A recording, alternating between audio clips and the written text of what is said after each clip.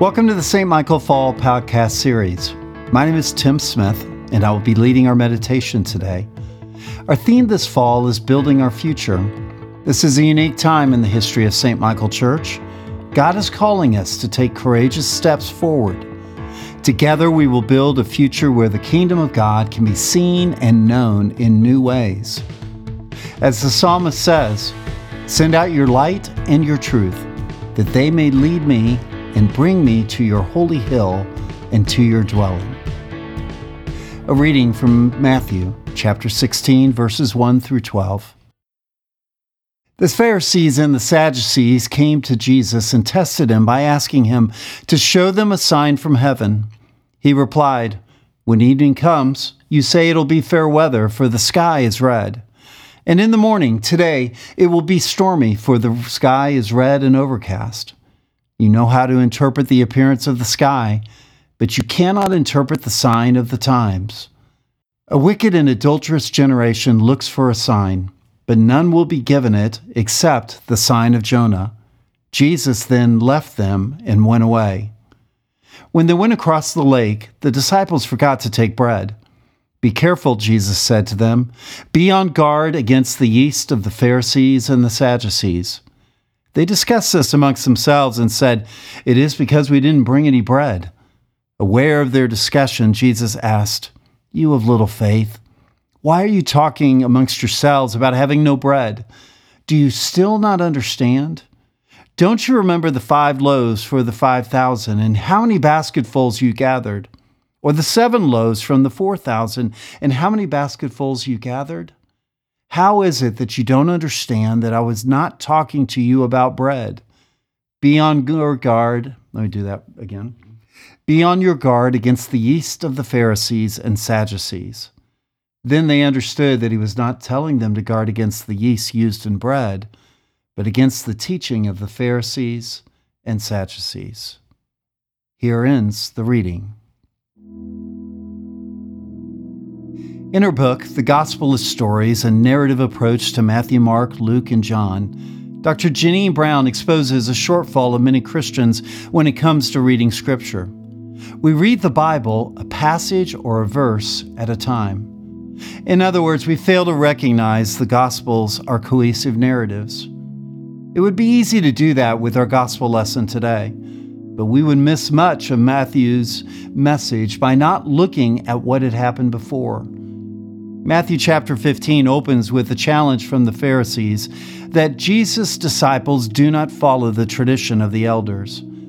That leads to a conversation about what defiles, until Jesus says, "What goes into someone's mouth does not defile them, but what comes out of their mouth, this is what defiles them." Jesus then tells a parable to his disciples about the blind leading the blind, which was clearly directed toward the Pharisees. The disciples fail to understand this parable, which is a significant and persistent theme in the Gospel of Matthew. In fact, they misunderstand Jesus at almost every turn in Matthew's account. Yet, these are the very people Jesus entrusted with the perpetuation of his message and mission. Matthew then shifts to the story of a Canaanite woman who cried out to Jesus, asking him to heal her demon-possessed daughter who is suffering significantly. Jesus shockingly rebuffs her, not once but twice, but he's only testing her faith and persistence, until finally he relents, saying, "Woman, you have great faith. Your request is granted." And her daughter was healed immediately. This woman's faith was a stark contrast to that of the Pharisees. Jesus then returns to the eastern side of Galilee where the Gentiles lived. Finding a mountainside, he sat down, the position indicative of a rabbi who is about to teach. But he is interrupted by the throngs of people, many of them Gentiles, who in faith bring to Jesus the lame, the blind, the crippled, the mute, and many others to be healed. After a long day, Jesus looked at the crowd of 4,000 and had compassion on them, for they had not eaten. The disciples questioned Jesus about where they could get enough food in such a remote place to feed everyone. Once again, the disciples' lack of faith and understanding is shown. The Pharisees then turn to Jesus and ask for a sign from heaven. They still don't believe. Jesus' reaction is clear-cut, calling them a wicked and adulterous generation and telling them that they will only be given the sign of Jonah. You remember the sign of Jonah, who was called by God to go to Nineveh to warn the city of God's impending punishment and destruction, and who resisted God and sailed in the opposite direction. In the midst of a storm, he was swallowed up by a fish and remained there 3 days. Thus, we see the connection to Jesus remaining in the tomb for 3 days. Jesus had just performed a great sign in the Pharisees' presence by healing a deaf man who was possessed by a demon. But rather than believe, they accused Jesus of doing this by the power of Satan. Jesus recognized the Pharisees' hardness of heart and refused to give them further proof of his identity. However, he did say that there would be one further sign forthcoming: his resurrection from the dead after 3 days in the tomb. This would be their final opportunity to be convinced. Jesus then turned and warned his disciples to be on guard against the yeast of the Pharisees. This spurred a conversation amongst the disciples regarding the fact that they had all forgotten to take bread with them on this journey, even after the enormous leftovers after the feeding of the 4,000. Once again, they fail to understand. Today, Matthew wants us to see the contrast between the faith of the pagan Canaanite woman and Israel's most passionate and committed believers, the Pharisees. In between these, we find the disciples, so committed to following Jesus that they had given up everything to be with him. And yet they struggled mightily to understand Jesus' teaching, mission, and destiny. Matthew wants us to ask ourselves, do I understand Jesus' message and his call upon my life? Do I have the faith of the Canaanite woman and the throngs of pagans who brought their friends and loved ones to Jesus to be healed? When my father was in seminary at Perkins School of Theology, he and my mother were so poor that they couldn't rub 2 pennies together. At the time, Mrs. Baird's bakery was just down the street on Mockingbird. When they brought the bread out of the oven, the heavenly smell would reach the open windows of the married's dorm. My father would go to the back door of the bakery where they sold warm loaves to students, and then he would walk across the street to Tom Thumb to buy a stick of butter.